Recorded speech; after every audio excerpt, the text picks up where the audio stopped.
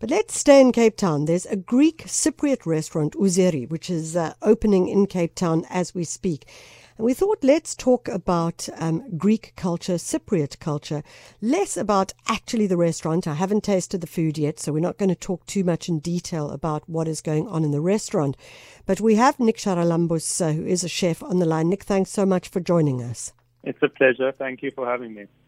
Nick, let's talk about the history of Greek and, I suppose one should say, Cypriot culture in South Africa. How strong is it? Are there strong communities of that? There definitely are strong communities, yes. I'm from Pretoria, and there was a massive Greek community within Pretoria itself, and in Cape Town as well, because we've had such great feedback from the Greek community down here, which has been amazing to see. So talk to us about I think a lot of people may not know the difference between Greek and Cypriot culture, the history that comes from it. Talk to us a little bit more about that. Well, they are. Cyprus is its own place, its own country. It has its own heritage and culture, and with that, obviously, the food is different to Greek food, just like food in Greece is different in the different regions of Greece itself. And I think with Ouzeri, we're just trying to express the food of both Cyprus and Greece and show that cultural difference that exists. How different is that food?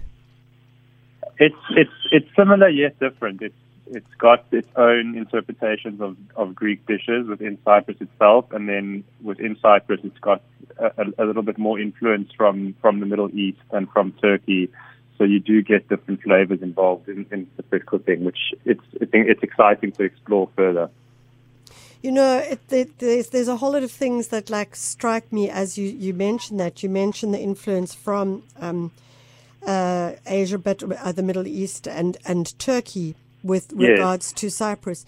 That, of course, does go to the history of the country as well. Talk to us a little bit about that for our listeners.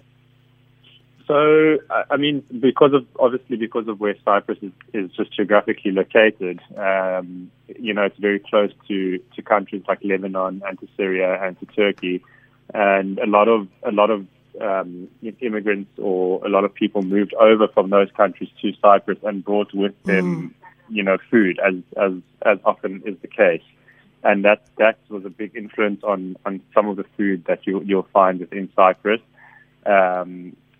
And because of the Turkish, influence there are a lot of dishes that are inspired by Turkish food, and you get completely different flavors that sort of creep into Cypriot food that wouldn't into food that you would find on some of the Greek islands, for instance. I suppose, Nick, if we look at the food that you're going to do, you're going to be looking at a diversity of tastes.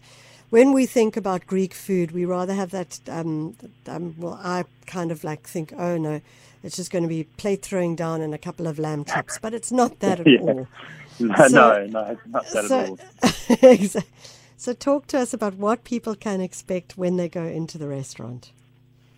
So with Ouzeri, I really try to keep it authentic, but in a sort of redefined manner. So the dishes will be traditional but contemporary at the same time, and it's I go into a lot of detail when I do the menu to really look at influence from all the regions within Greece itself and within Cyprus.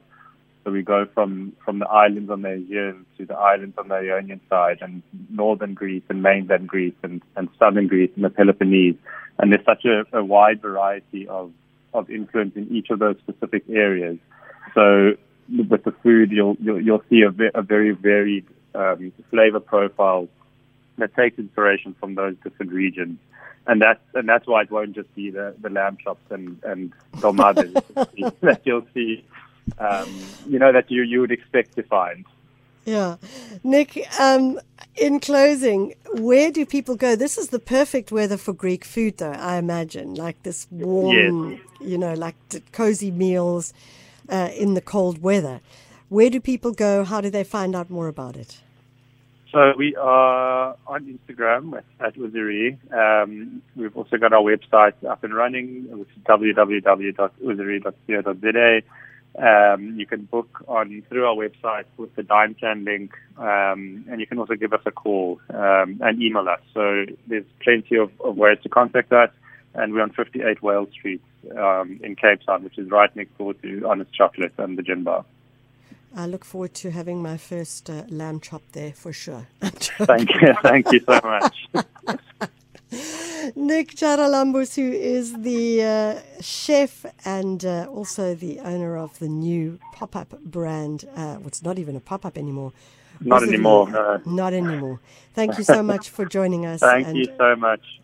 Yeah, wishing you a great one on that one, taking place and opening in Cape Town CBD.